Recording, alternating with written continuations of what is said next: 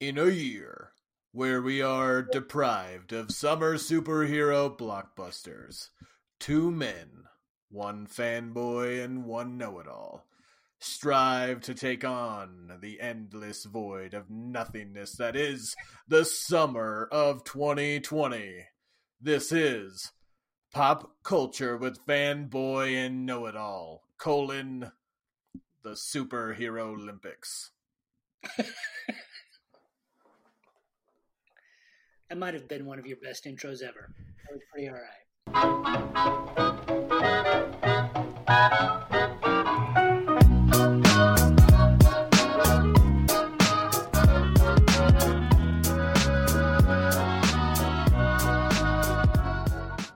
What is up, my nerds? Welcome inside Pop Culture with Fanboy and Know-It-All. And back inside our crazy brains. I'm Jake. I am Paul. And Paul, are you missing superhero movies right now? Oh my goodness, am I missing superhero movies? Goodness gracious. I miss sports, number one. Miss superheroes, number two. Because we should have seen like 3 or 4 or 5 by now, right? Absolutely. I mean, at this point, I would be ready for them to re-release Hancock in theaters. And that shows a level of desperation that I never thought I'd hear. Right? Oh, yeah. One of the most disappointing superhero movies of all time. But I digress.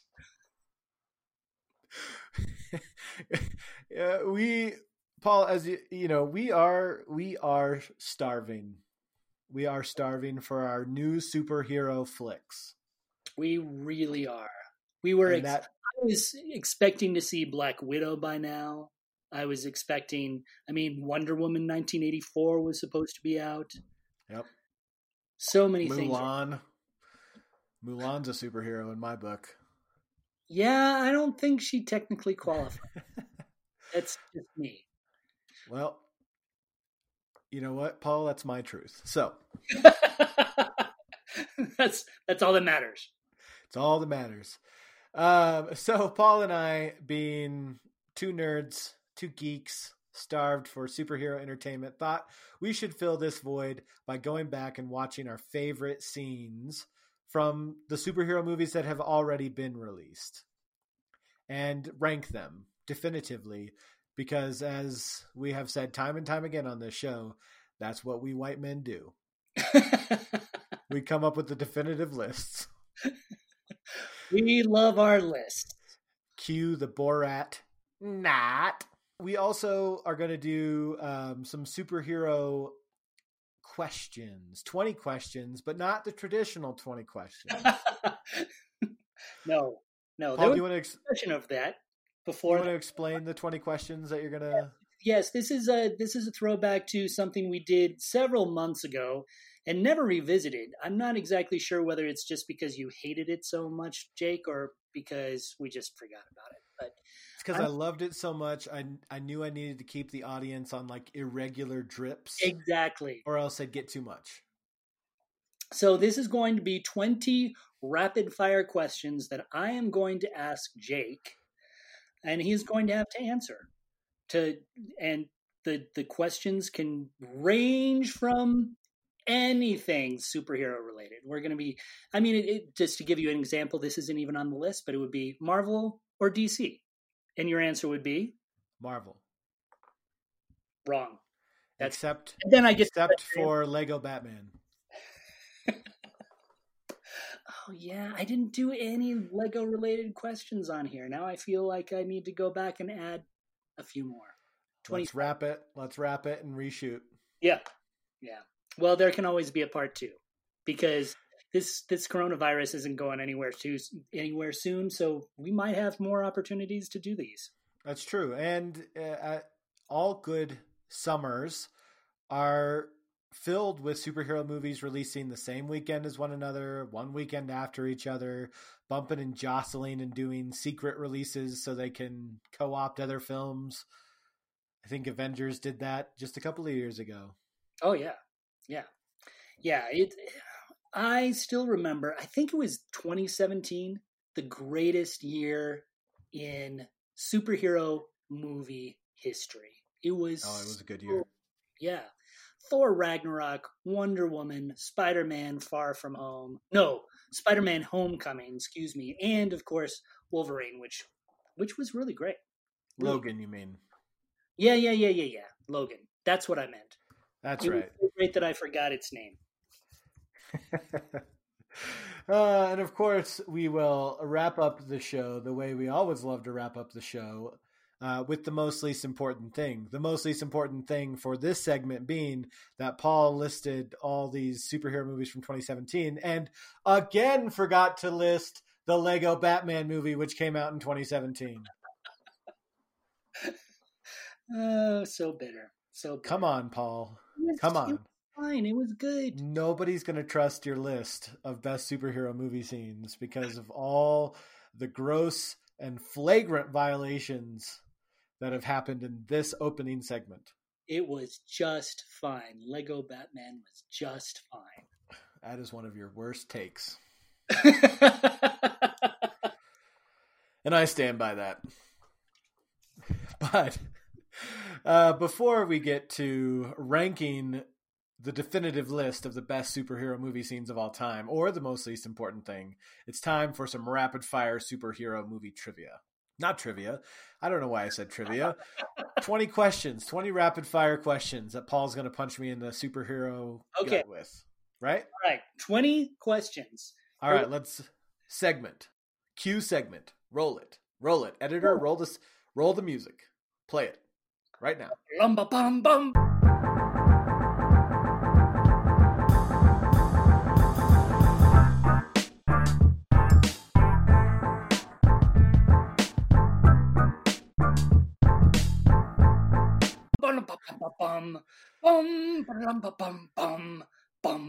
Here we go. 20 questions, all about superheroes. I'm ready. My body is ready.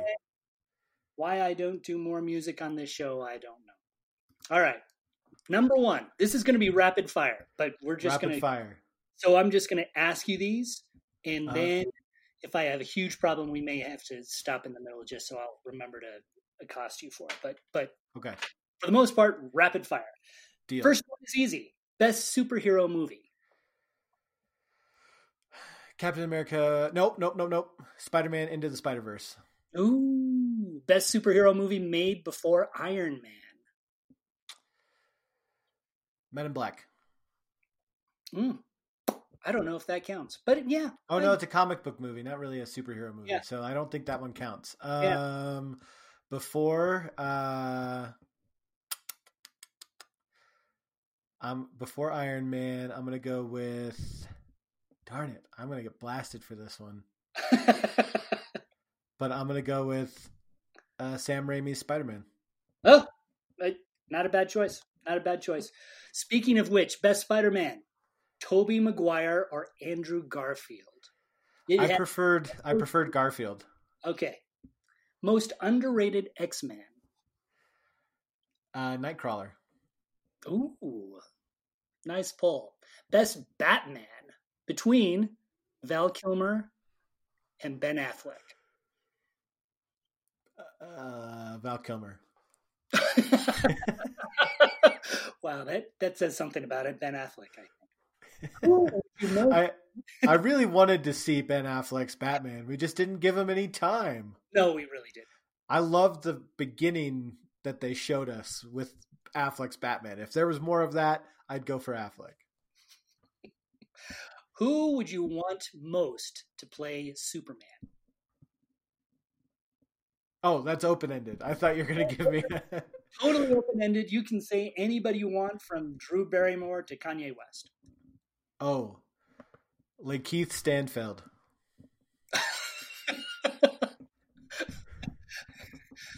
All right, I have no idea who that is. Donald Glover. Oh, gotcha. Okay. That's actually the real one, Donald Glover. Donald Glover. Interesting choice. Who would win, Thanos or Superman? Would Infinity Wars have been over so much quicker if Superman had been part of the puzzle? Does Thanos have the gauntlet?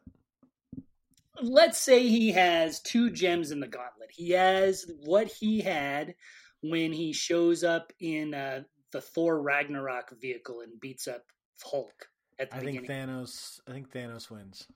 No. Yeah. No. That's wrong. That's totally wrong.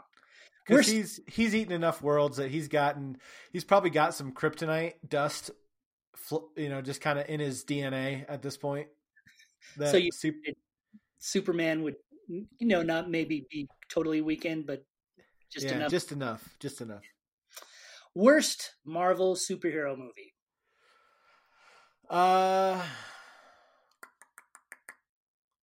Thor.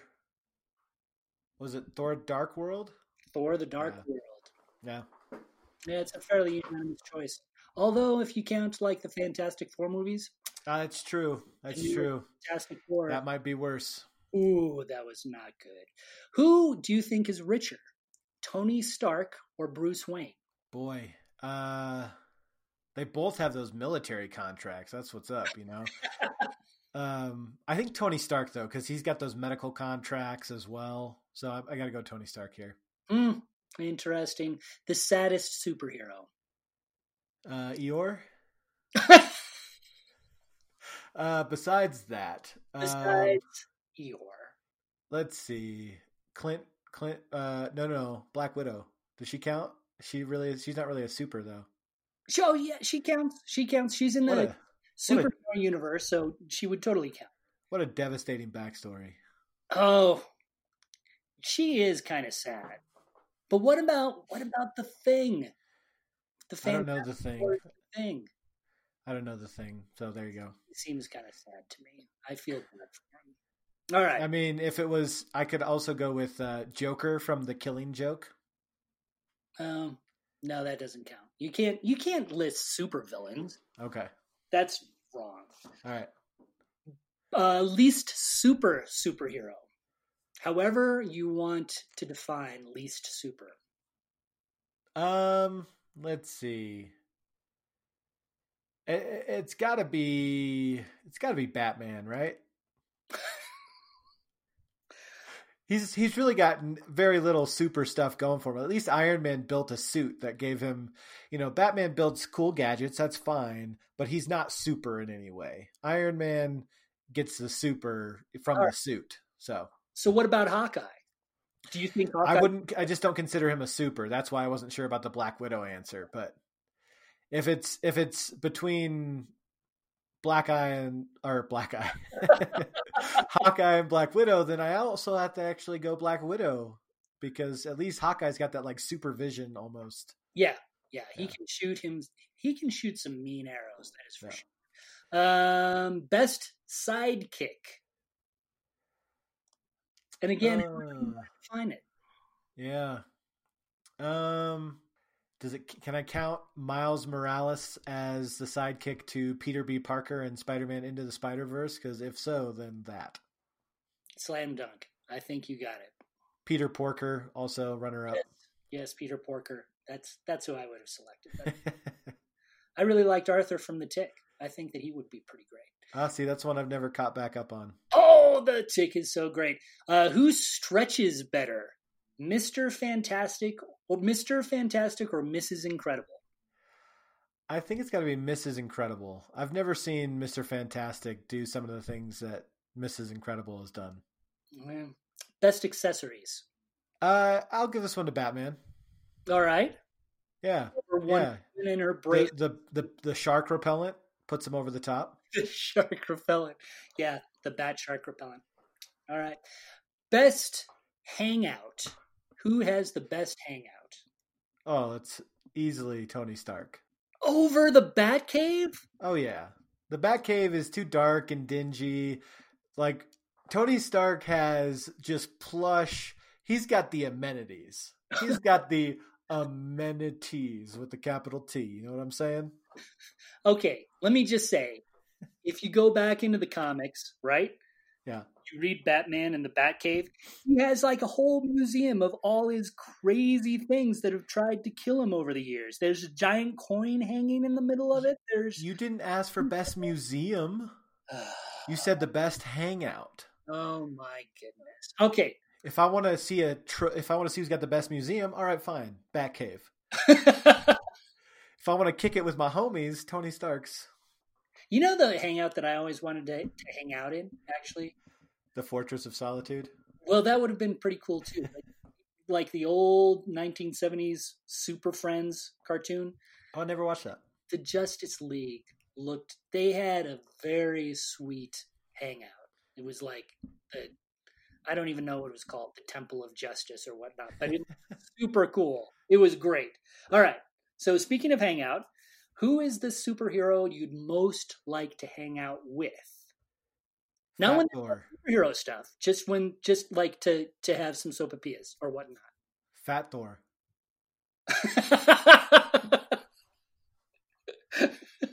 Fair enough. Video games, brews, food, all right. Epic accent. See, I think I'd choose Vision. Oh, that's creepy. I think that, being the introvert that I am, I think we would get along really well. Yeah. The superhero that should get a new movie or remake. So in other words, the superhero that has not gotten a movie yet, or someone who has been mistreated in the movies that he has been or she has been in. Yeah. It's a great question, but this is where my know-it-allness is exposed. In that, as I've alluded to in my own tragic backstory, I didn't read superhero comics growing up. So I really don't have much knowledge of superheroes outside of the movies. But you know what? I think that a little sidekick is actually little Dick Gray from the Batman universe. Yeah. I'd like to see his origin story a little bit more, learn more about Robin. Fly, Robin, fly. Dick Grayson. There we go. Yes, little Dick doesn't work. That's not appropriate. It's got us our first E rating. Yeah, that's awkward. Yeah, well, we could have a talk about Robin later. But okay, so what superhero movie can you not wait to show your kids? I think it's Iron Man, just because that was my superhero nerddom. Is it sacrilegious to say baptism in this context? I think it is. But it was like, I didn't know anything. I didn't read comics. I hadn't watched anything other than Sam Raimi's Spider-Man films. I saw the trailers for Iron Man. I thought that looks pretty dumb. I watched it. I was blown away. And so, I don't know, maybe I'll be disappointed, but that's the one I want to show my kids. So I just learned something new about you. I did not know how big a deal Iron Man was in your superhero history. So you didn't even care to see it, but no. You did it anyway. No, I actually argued with my best friend and I were hanging out. He wanted to go see it. It was opening weekend. And I said, I'm not paying to go see it. I don't want to spend my money on it. I saw the trailer. It does not look interesting to me. I will not spend my money on it. He's like, we argued back and forth for 10 or 15 minutes. And he was finally like, if I pay for you, can we go see this right now? And being the good Midwestern boy that I am, if somebody offers to pay for something for you, you do it. You don't turn it down. You don't turn that down. I know this very well. That would be unchristian. So he and I traipsed off to watch Iron Man. And it was incredible. My mind was blown, and I saw it for free. There you go. Never paid him back. No, that's pretty interesting. I have an Iron Man story myself, but maybe we should go on with the rest of this list here, because we're almost done.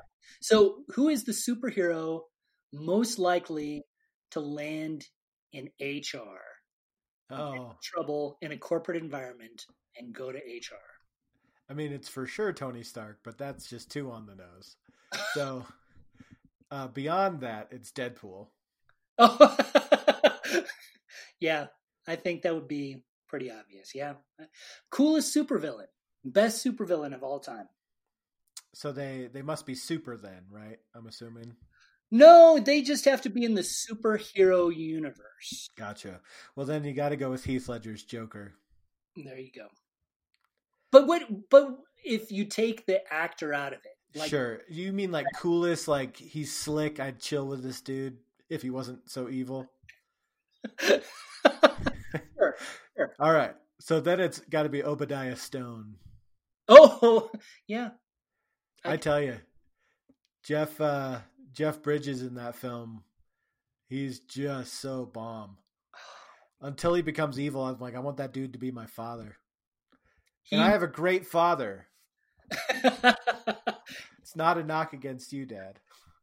I don't want him to be my dad over you. I'm just saying, if you happen to not be my father, Obadiah Stone looked like a good second place until he became super evil. Yeah.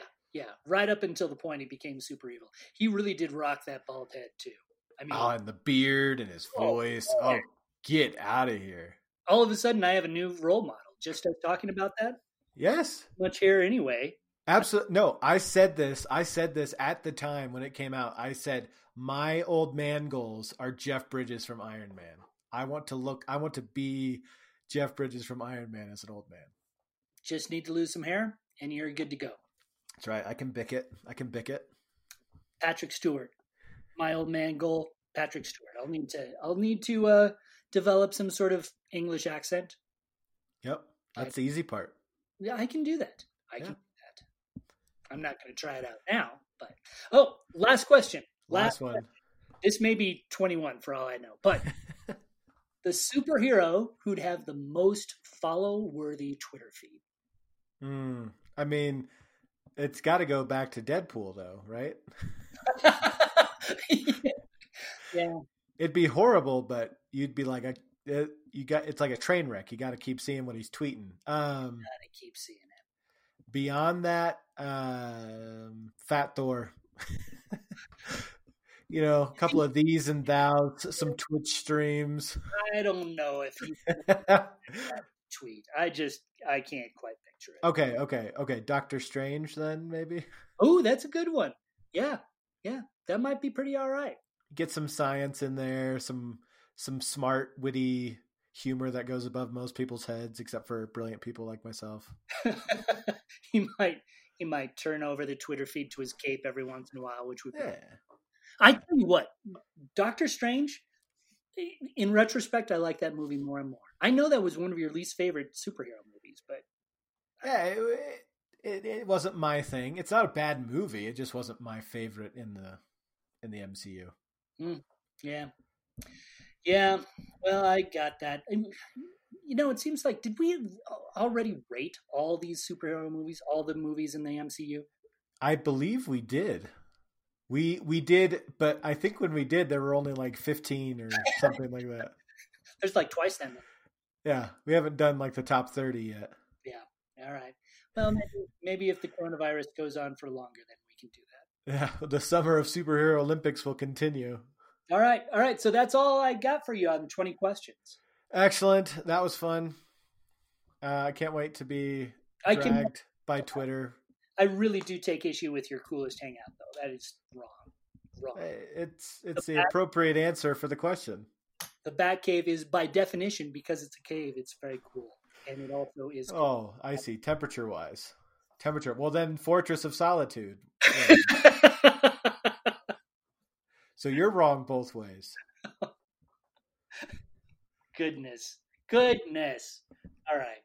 Speaking of wrongness, let's go rank some stuff.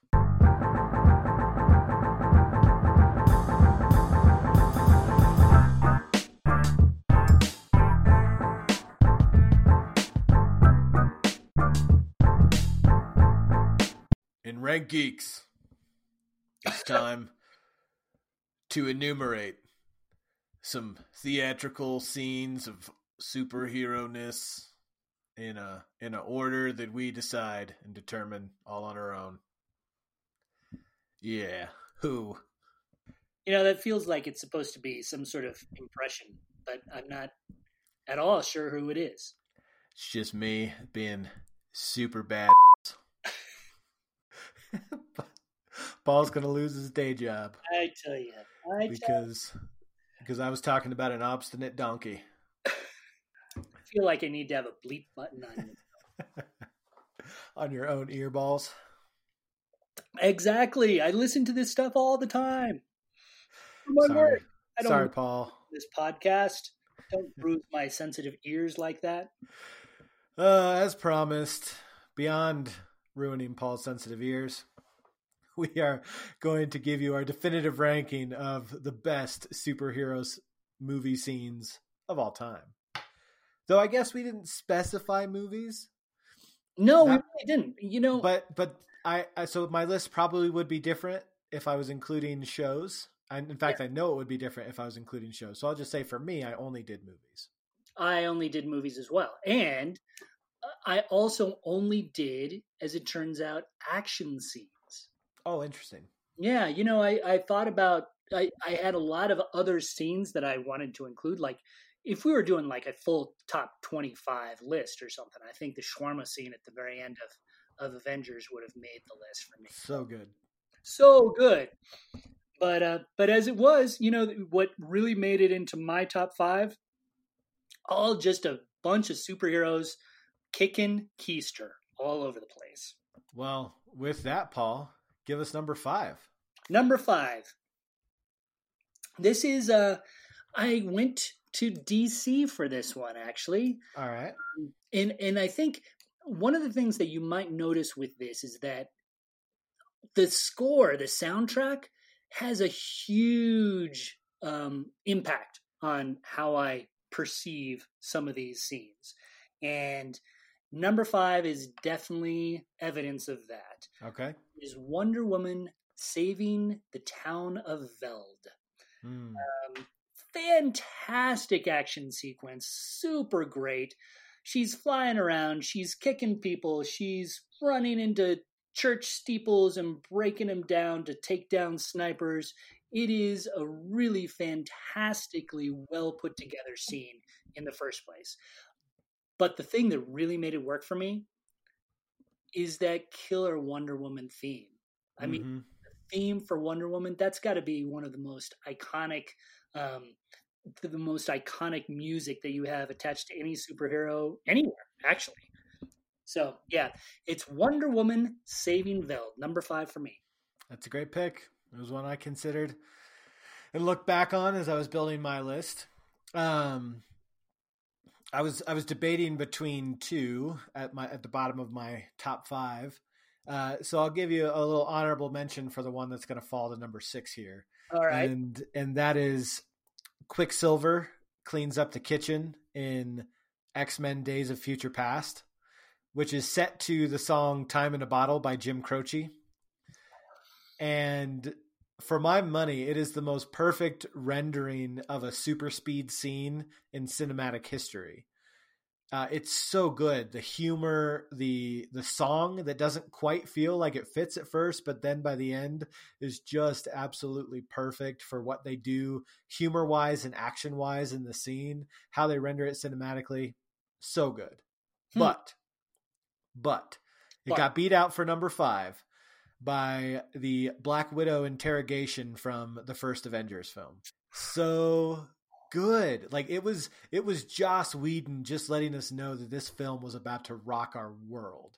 When you have Black Widow just being interrogated in Russian by these menacing mobsters, and then they're interrupted by a phone call. I'm working here. You can't interrupt me. And then the comedic pacing of that scene, and then when Black Widow just kicks everyone's keister with literally her hands tied behind her back behind a chair, and then picks up her heels as she leaves. You're just like, boom, buckle up, folks, the Avengers is here. So I'm going to go on a little bit more about this scene because it is number 4 on my list. And I tell you what, one of the things, I think Black Widow has some of the best fight scenes in the Avengers universe, in the MCU. She literally kicks butt. She just does. Another scene that I thought about including on here was her very first introduction in Iron Man 2. Iron Man 2 didn't have a lot going for it, really. No. But the introduction of Black Widow in that killer scene in what was it? It's just a bank or something like that. She was awesome in that. But I think that she ratcheted things up a little bit for Avengers, and just the idea of her flipping around, as you say, hands tied behind her back, flipping with the chair still tied to her. It was great. You knew that Black Widow, you knew that Natasha Romanoff was definitely, she might not have superpowers, but she was definitely a force to be reckoned with. And man, what a great way to make sure that everybody knew that she was a worthy part of the Avengers. Yeah. Yeah. Paul mentioned this in an email recently, and I went back and I rewatched it because I thought that was a good scene, but is it worthy of beating out some of this other stuff on my top 5? And I just watched it and I felt those feelings of watching the Avengers for the first time. And I was laughing at all the comedic moments, and I was oohing and it got me, and I was like, it has to be there. So. Yeah, it's kind of impressive, actually, just when you think about the number of really great action sequences there are in the Avengers, and just number of great scenes, too. I mean, you've got, again, the shawarma scene, which had nothing to do with fighting at all, and it was still rock solid. Right. But for the Black Widow scene to hold up to anything else in the movie, I think that says something about that. Yeah. Yeah, actually, it makes me go back to the question you asked me about which one I can't wait to show my kids, and the Avengers is a strong contender in that case. All right, number 4 for me is an opening scene for a superhero film. It sets the tone for the film perfectly, as it actually mocks other films, and so it just was the perfect fit for number 4 on my list, and that is the opening Joker crime in the Lego Batman movie. So the Lego Batman movie opens on a black screen and music, and then you have Will Arnett as Batman coming and be like, black. All great movies start with a black screen and some epic music. You know, some really creepy stuff that makes parents and studio executives nervous. And I'm like, yes, this is so true, because I've been hounding Paul on this. So how all these classic movies open with a black screen and music for 10 minutes. But then he proceeds to narrate the rest of the credits as, you know, the Warner Bros. Logo comes up. He's like, Warner Bros. I mean, brothers. And then it gives way into the Joker enacting his latest scheme on Gotham City, and the way it sets it all up is, for me, it's perfect pacing of setting up the story, setting up what you as the audience are supposed to expect for the rest of the film. It's got epic music, to Paul's point about needing a good soundtrack. It's got these comedic moments that, again, just really surprise you and get you out of nowhere and let you know that this movie is going to be unlike anything you expected it to be, and it's going to be worth it. Yeah, I tell you, that is pretty good. I think in terms, I did enjoy that. It was a pretty good opening scene. If I'm going to go, if we were ranking, which we are, hero opening scenes, which you could actually do. Oh, I mean, yeah. I think I would have to give the nod to Deadpool. I hate to say it, but the intro to Deadpool, with all the little clever asides to some famous person, these other writer guys who don't it was very, very clever. Yeah, Deadpool might beat it out in terms of funny opening scenes. I'd have to watch it. I'll have to look it up on YouTube. Yeah, I think you will, although it has some bad language, but that sort of fits this podcast. As I was trying to watch through all these scenes to like confirm my rankings, I've not watched Deadpool, but I watched the X-Force like parachute scene. Oh yeah. Oh my gosh. It's like, woo! All right. You know, Deadpool. in my day job, I rank those movies fairly lowly on the family-friendly roster. Yeah. Man, they do have some funny moments, though. I do have to say. All right, Number 3. Number 3 for me. The airport fight. Captain America: Civil War. Solid scene. Man, I tell you what, that was super fun. It was, I think, really the first time in the Marvel Cinematic Universe where you saw, except for the one of the scenes in the Avengers where you have the big three: Thor, Captain America, Iron Man, locking down. This was the first time when you saw a bunch of superheroes taking on a bunch of superheroes, right? And it became a pretty, ironically, fun scene, especially when you think about what comes after, when you think about just the bleak and tragic story of the Captain America, Iron Man friendship sort of separating at the end of that, which just tore my heart out. This one was one of the funnest scenes in the MCU. It had a lightness about it. It had some action and suspense to it. You didn't know who won or who was going to win, definitely. And I think the highlight for me was honestly watching the introduction of Tom Holland's Spider-Man into the MCU, talking with Captain America, being a fan as he's trying to beat him up. I thought it was just such a well done scene. Really. Absolutely. Yeah, that scene really showcases, I think a lot of scenes do this, but if I had to point to one scene that just showcases what the Russo brothers do really well, that's definitely going to be in the top 3, because the way they're able to take this scene, which is really, like to your point, emotional and climactic in terms of what it means for the arc of the story, for the arc of these relationships, and yet they're able to inject it with these moments of levity that don't feel completely jarring. Right. And with some action that feels fun and engaging, even though you know it's not supposed to be fun and engaging in that moment, right? The way they're able to nail that emotional tone is pitch perfect. Yeah. And the giant Ant-Man. I tell you what. Yeah. Paul Rudd's Ant-Man makes every scene just a little bit better. Man, it was hard not to just, you could do a whole list of the top 5 like comedy scenes in superhero movies. Oh yeah, you totally could. And, Ant-Man would probably have at least 2 or 3 of the top 5. or an Ant-Man movie, like the Michael Pena scenes in Ant-Man and Ant-Man 2. Oh my gosh. Man, doesn't this make you just want to watch all these movies over again? It does. It kind of does me. Yeah, I spent way too much time while making these lists just rewatching the clips. Be like, I gotta do it for research. Exactly. Don't mind me. I'm just researching. Number 3 for me did not have any humor in it. And although Iron Man I point to as sort of being where this is where I really got into superhero movies, I had watched Spider-Man, the Sam Raimi Spider-Man, and the 1 through 3. And I'd watched some of the X-Men movies.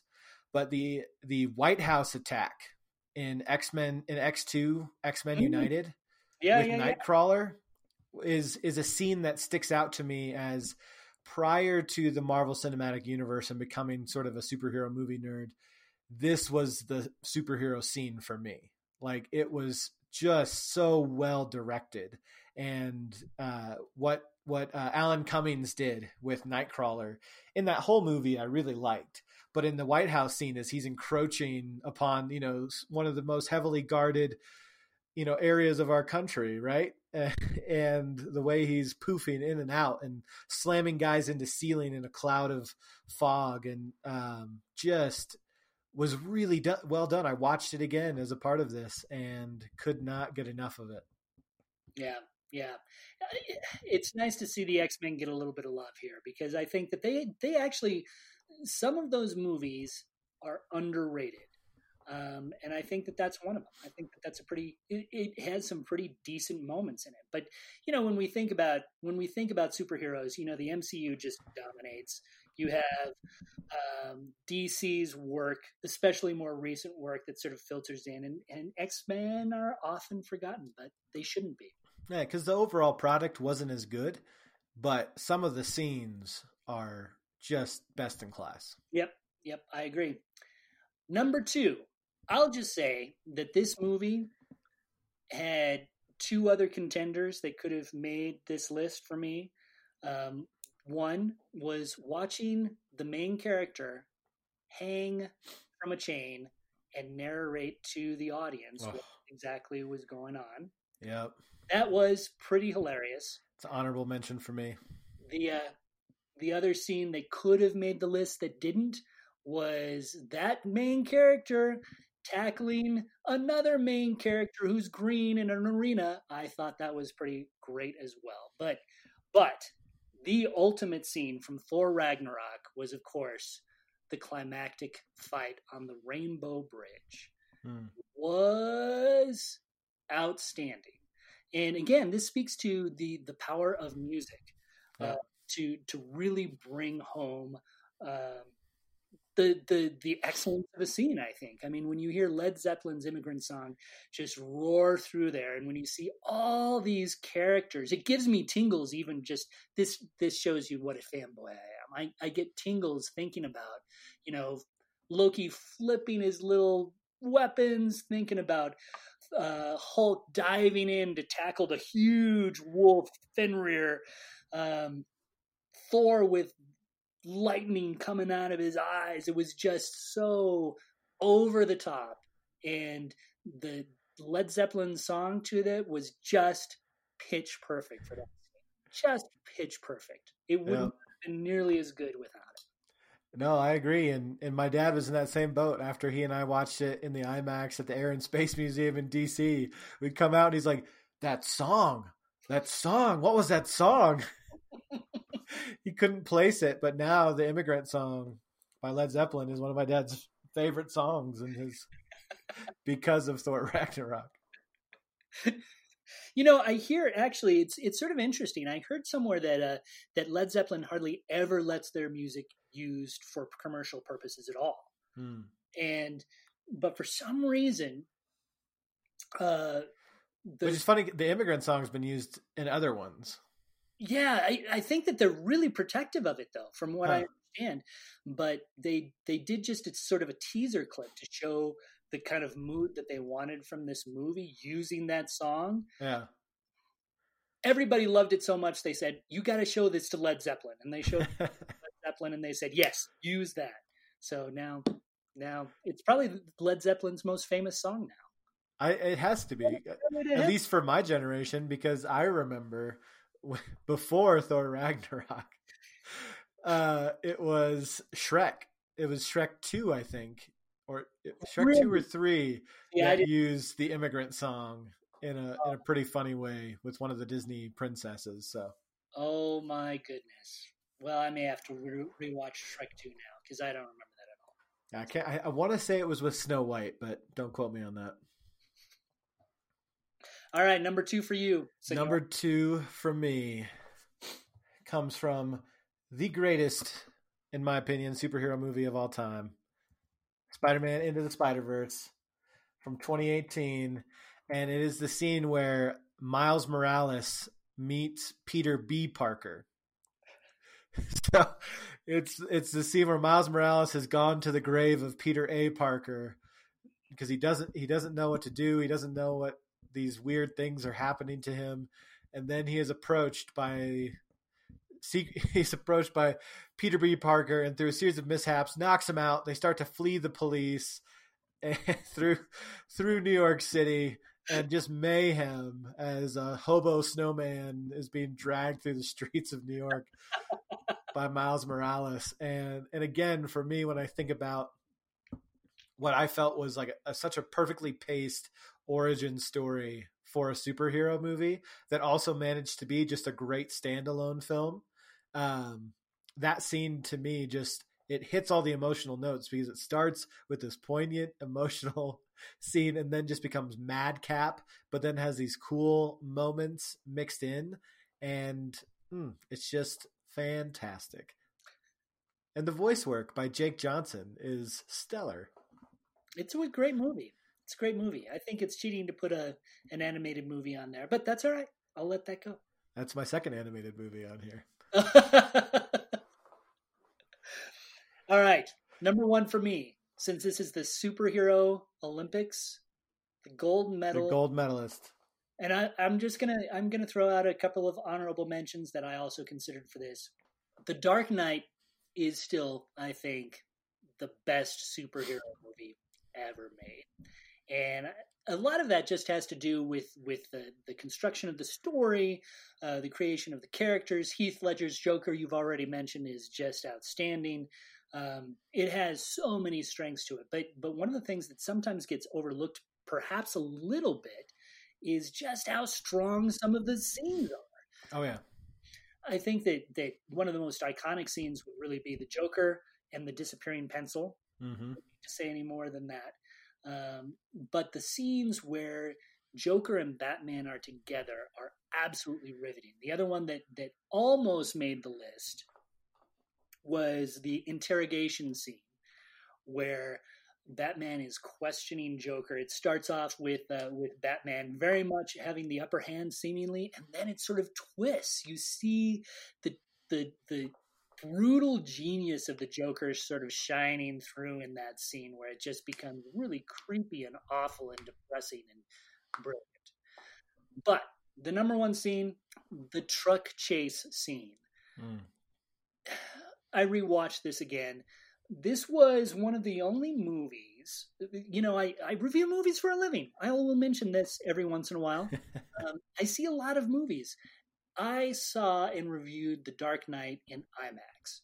And when I saw the Batmobile transform into this motorcycle, this really cool fat-wheeled motorcycle, which seems really difficult to drive, but he's Batman, so that's okay. And then when you have this huge semi flipping over on the road in this IMAX screen, it is still one of the only scenes that has truly taken my breath away, where I said, oh my goodness, that gives me shivers. It was really a fantastically constructed scene. Absolutely. So that's number one gold medal for me. And it's fitting, because my gold medalist comes from the second best superhero film of all time. And that is Christopher Nolan's The Dark Knight. And this seems fitting for, as I look at the rest of my list, for me, the scene that I will always think of when I think of The Dark Knight is the introduction of Joker through the bank heist.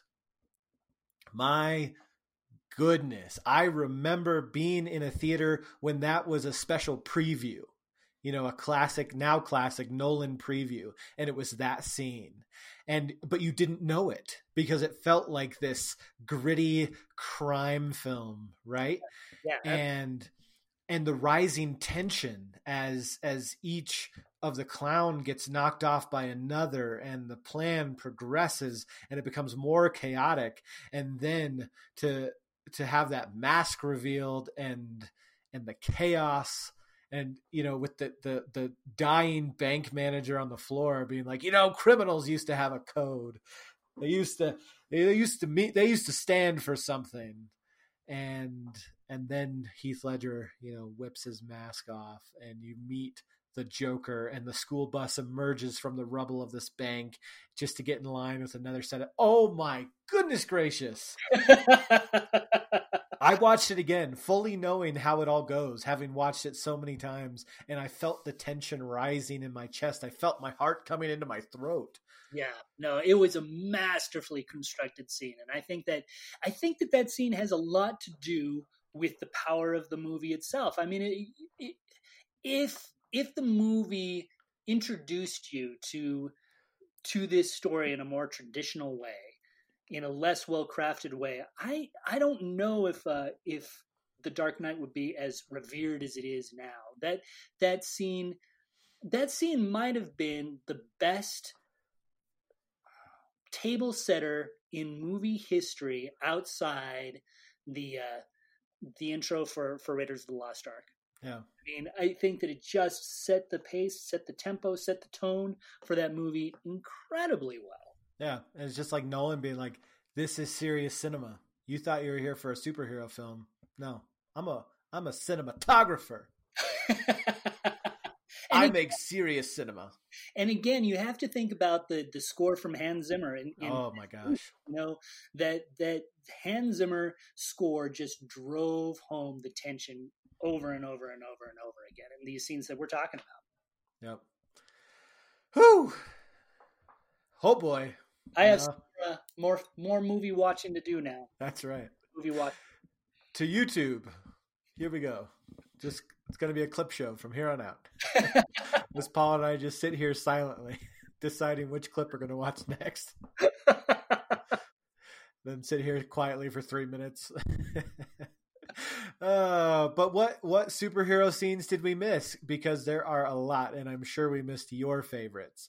So you should hit us up on Twitter. I'm at Jake_Roberson. I'm at AC Paul. You should hit us up with some GIFs or YouTube clips, preferably YouTube clips, of your favorite superhero movie scenes of all time, because I would like some more clips to watch. And I want to get inside your crazy brain to know which ones were your favorites. So please hit us up on the Twitter with that. But without any further ado, it's time for the most least important thing.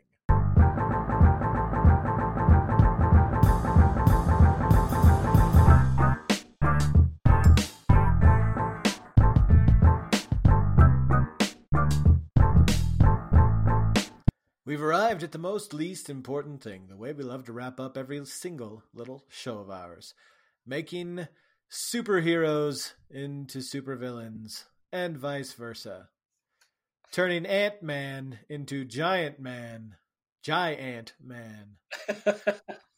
Paul, what do you got for us today? Well, continuing with our superhero scene, this was something that struck my fancy, and I don't even know how I really feel about this. Apparently, there are 40 minutes of unseen footage from Batman Forever, which is widely considered to be one of the worst Batman movies ever. Directed by Joel Schumacher. It was very campy, very light, very silly, sort of a throwback to the old 1960s Batman, and definitely away from the Tim Burton Batman who we had seen a couple of movies earlier. But apparently, the 40 minutes that wasn't included, it contains some darker scenes. It has a more gritty type of feel. It includes one of the best Batman villains ever, Man-Bat. So people, of course, are calling for the Schumacher release, as they often do when this stuff comes about. I do not know how I feel about that, because I don't know. I always kind of feel like fans are a little bit too entitled these days to get stories that they want told the way they want them to be told. And I don't know, I would be very curious to see the 40 minutes of footage. And yet, even though Batman Forever is not a great Batman movie, I'm fine just leaving it the way it is. I don't think we need to have a great deal of revision to change it up. I mean, I think that if the studio released it the way it was released, I'm okay with that. So yeah, I mean, who says it's going to make it better? Right. It might just make it worse. Yeah, exactly. There's plenty of directors who have released their versions of the film and it didn't fix the film, or who have said publicly, like, no, that is my realized vision out on the screen, and we're left with the garbage that is 2001: A Space Odyssey. So, oh my goodness! Any opportunity I get, every single podcast, Jake. But it's like I haven't seen this. I know this seems to be a Batman thing, right? Everybody wanted the Snyder cut for Batman v Superman, and I'm like, is that really going to fix it? Is adding more time to a movie that already felt too long and convoluted, is that going to fix the movie? I don't think so. I honestly, I am a big nerd, right? And I like my geeky movies. I like my superhero movies. I like my Star Wars movies. I don't know. I'm finding myself with less patience for impatient fans that want to reject the stories that they don't like. I mean, it's fine if you don't like them. It's fine if you don't see them. But I mean, to call for a remake of certain Star Wars movies because it didn't meet your expectations. I think that's.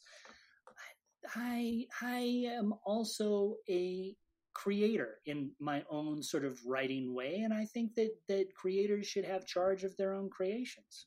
Yeah.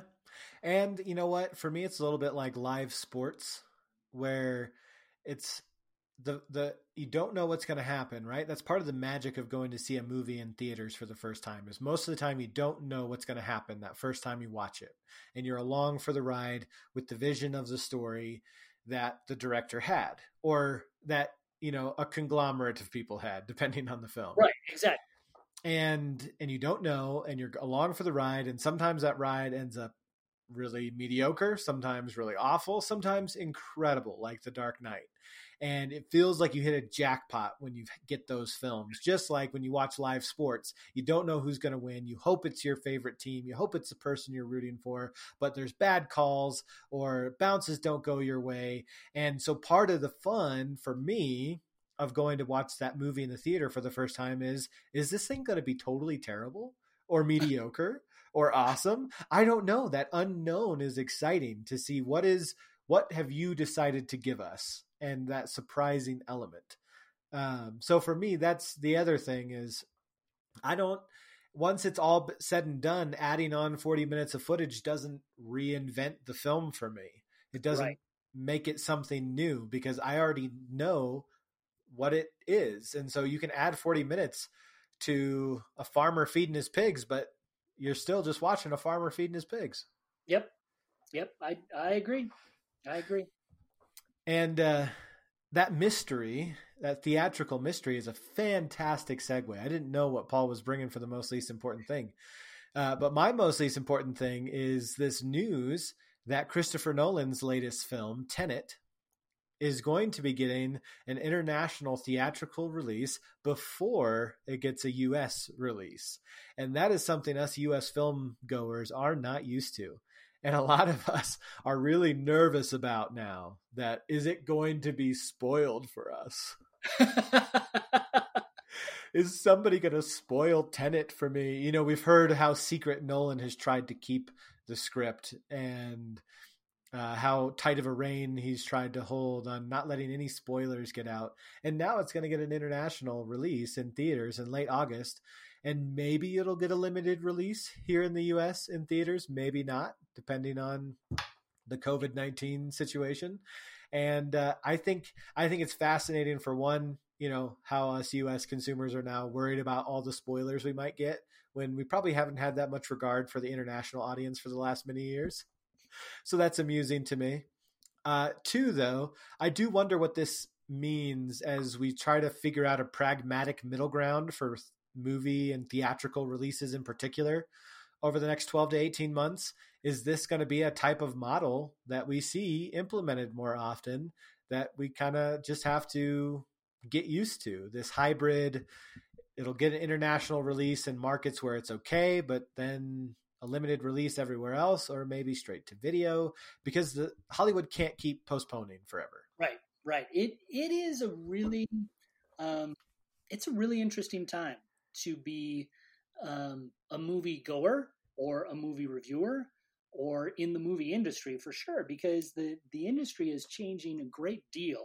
And, honestly, a lot of these changes were coming before COVID ever did. I think that we've already seen a trend toward the international market is becoming much more important in terms of a movie's box office success. We're seeing international products like Parasite come over here and really wow audiences.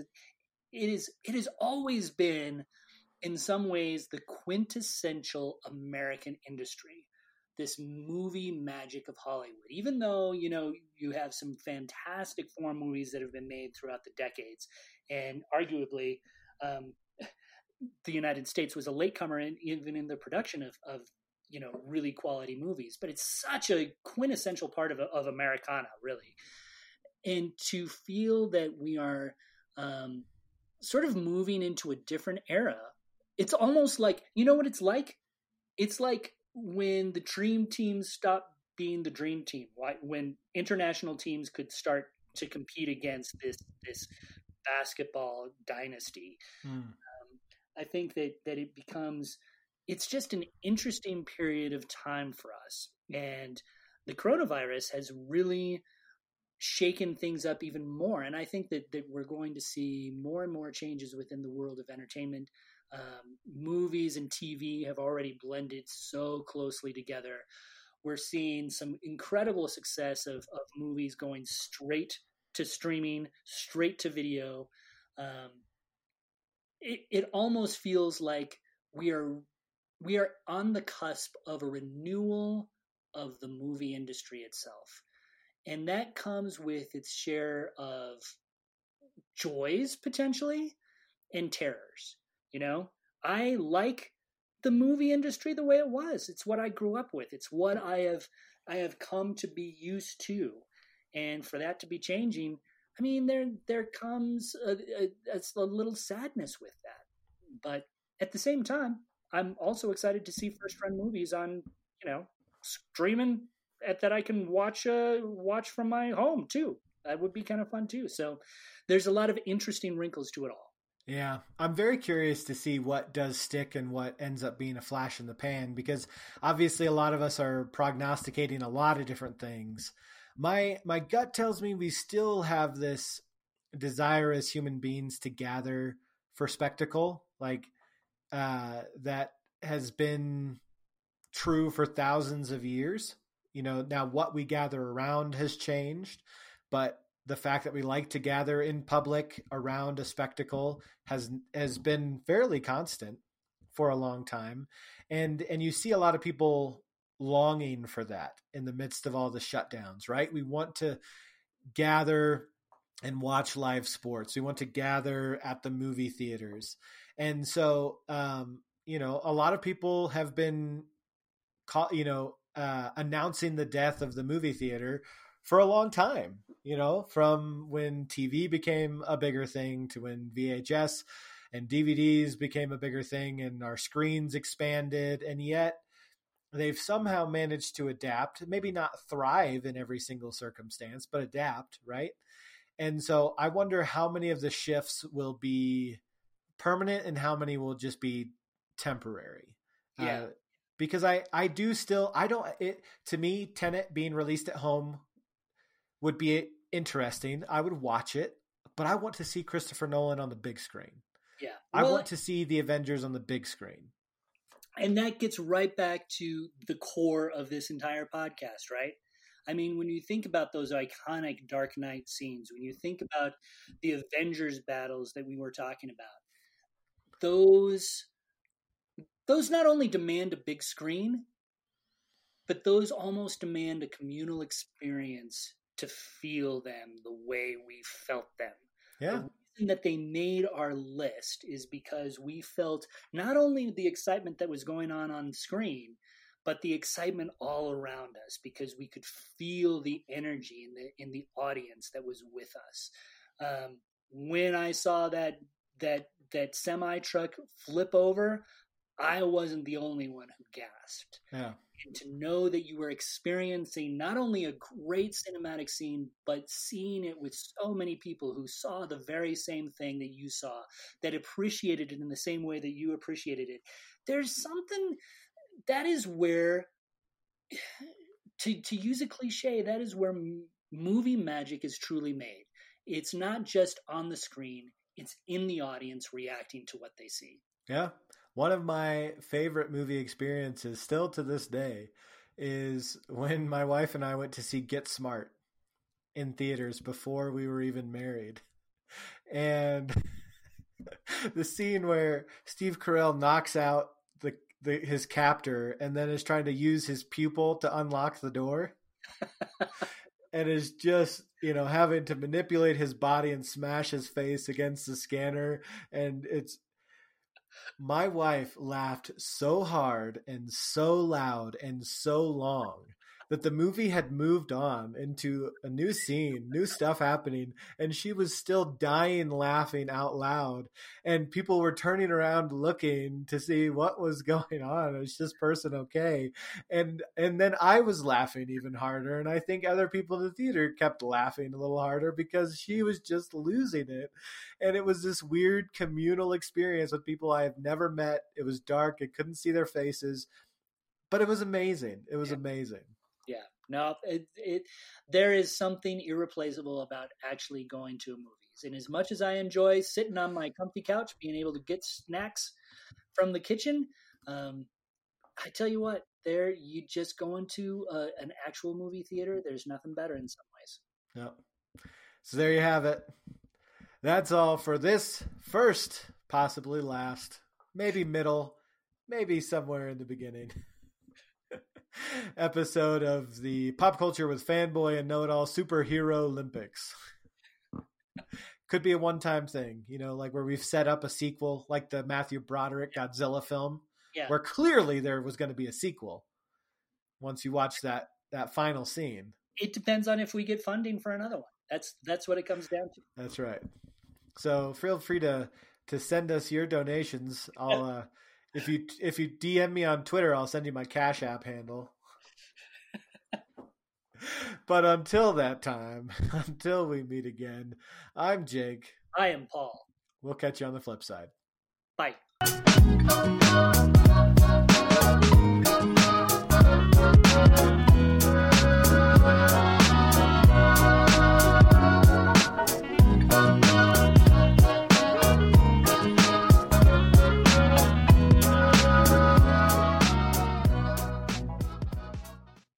The first night after I posted it, it was nice. It was fun because I was getting like a couple of dozen responses. Right. And so I'm talking back and forth. This is a big tweet for you, right? I mean, a couple of dozen, that's pretty good. That's massive for me. If I get 3 responses on a tweet, that's above average. Yeah. Me too. So a couple of dozen responses, people came in with characters that I wasn't familiar with from shows I hadn't watched. And so I was talking back and forth. Oh, what's this from? I haven't seen this. I don't know who this is. And I was getting a lot of shame for never having watched The West Wing. Oh, yeah. I haven't seen it either. So. Yeah. So then I was like, oh, that was fun. That was fun. I put it away. I wake up the next morning and I've got hundreds of responses. I'm like, holy cow. Well, I'm going to start trying to reply. And so I start trying to reply to people for like 30 minutes. But like now they start updating faster than I can reply. And all of a sudden, then I'm getting several hundred an hour. Then I'm getting thousands per hour. And I think at peak, it was just bananas. Yeah. It reminds me a little bit of Mickey Mouse chopping up the broom, right? And then all of a sudden, all the brooms, the mops come marching in. That was like your tweets. That was your Twitter feed. Yeah. Or when Lucy and Ethel are trying to work at the chocolate factory. Yeah. And I'm just stuffing chocolate tweets in my mouth. Or Gremlins when you water them. I've never seen Gremlins, so I don't know. That's what I hear. How can Cool Ranch not be your favorite Dorito? That doesn't because I've had Salsa Verde Doritos. Oh yeah, that's right. That's right. You kept talking about your Salsa Verde Doritos that they're not for sale hardly anywhere, right? I can't find them anywhere. And every time I try to get Frito-Lay to answer my question about them on Twitter, they just say, oh, we're so sorry. We can't tell you when they're going to be in your local stores. And all I keep saying back is, I know you can't tell me that, but can you tell me that production has started? And then they ghost me. It's a big state secret. It's terrible. I'm about to become a Doritos conspiracy theorist. It could be just sort of a limited supply. It might be sort of a collector's item. They only make them for celebrities. I would lose my mind. Kim Kardashian. Yeah. Maybe Chrissy Teigen. Yeah, exactly. That's it. Those are the only people who get Salsa Verde. At this point, it's entirely plausible that the Illuminati engineered COVID-19 just to deprive me of Salsa Verde.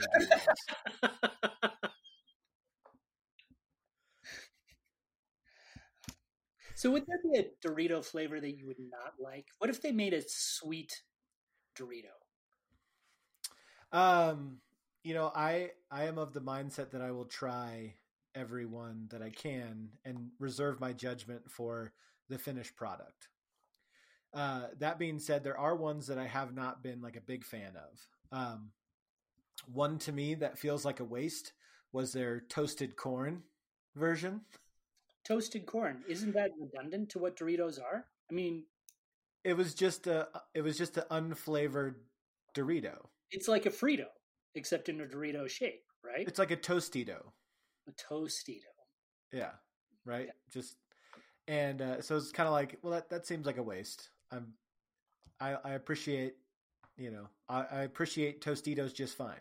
The same company, right? The other one that I was not a big fan of was they did a mystery flavor one summer that they were trying to get you to guess, and it was a cheeseburger. Oh, yeah, so that might not work. It wasn't the worst thing I've ever eaten. It wasn't like spit it out of your mouth disgusting, but it wasn't great. Yeah. See, I think like cinnamon chocolate Doritos would be pretty good. They would. Yeah, it'd be a bit like a Sopapilla Dorito, Sopapilla Dorito. Oh my goodness, Sopapillas. I would love. I could eat Sopapillas all day long. I love Sopapillas, but you don't have hardly anybody who makes Sopapillas the right way anymore. Yeah, they're and that's the one thing they do right. They do Sopapillas really well. It's kind of incredible how good their Sopapillas are. And it really is, especially since the rest of their food is not as good. We'll just say that. I actually made Sopapillas this week. No way. I didn't even know you could do that. Yeah. Every time I fry something, I was going to fry some chicken wings. And when you fry anything, what you learn is that it takes a lot of oil and that you don't want to like waste all that oil. Yeah. And so you get tempted to fry whatever you can if you're going to fry one thing. Yeah. Actually, that's really intriguing. Because Wendy and I have started frying up stuff ourselves. We really got to get to the podcast, actually. But we made these really cool cheese wontons. They were so good. Oh, my goodness. Yep, I did like an avocado cream cheese wonton not long ago. That's disgusting, but I appreciate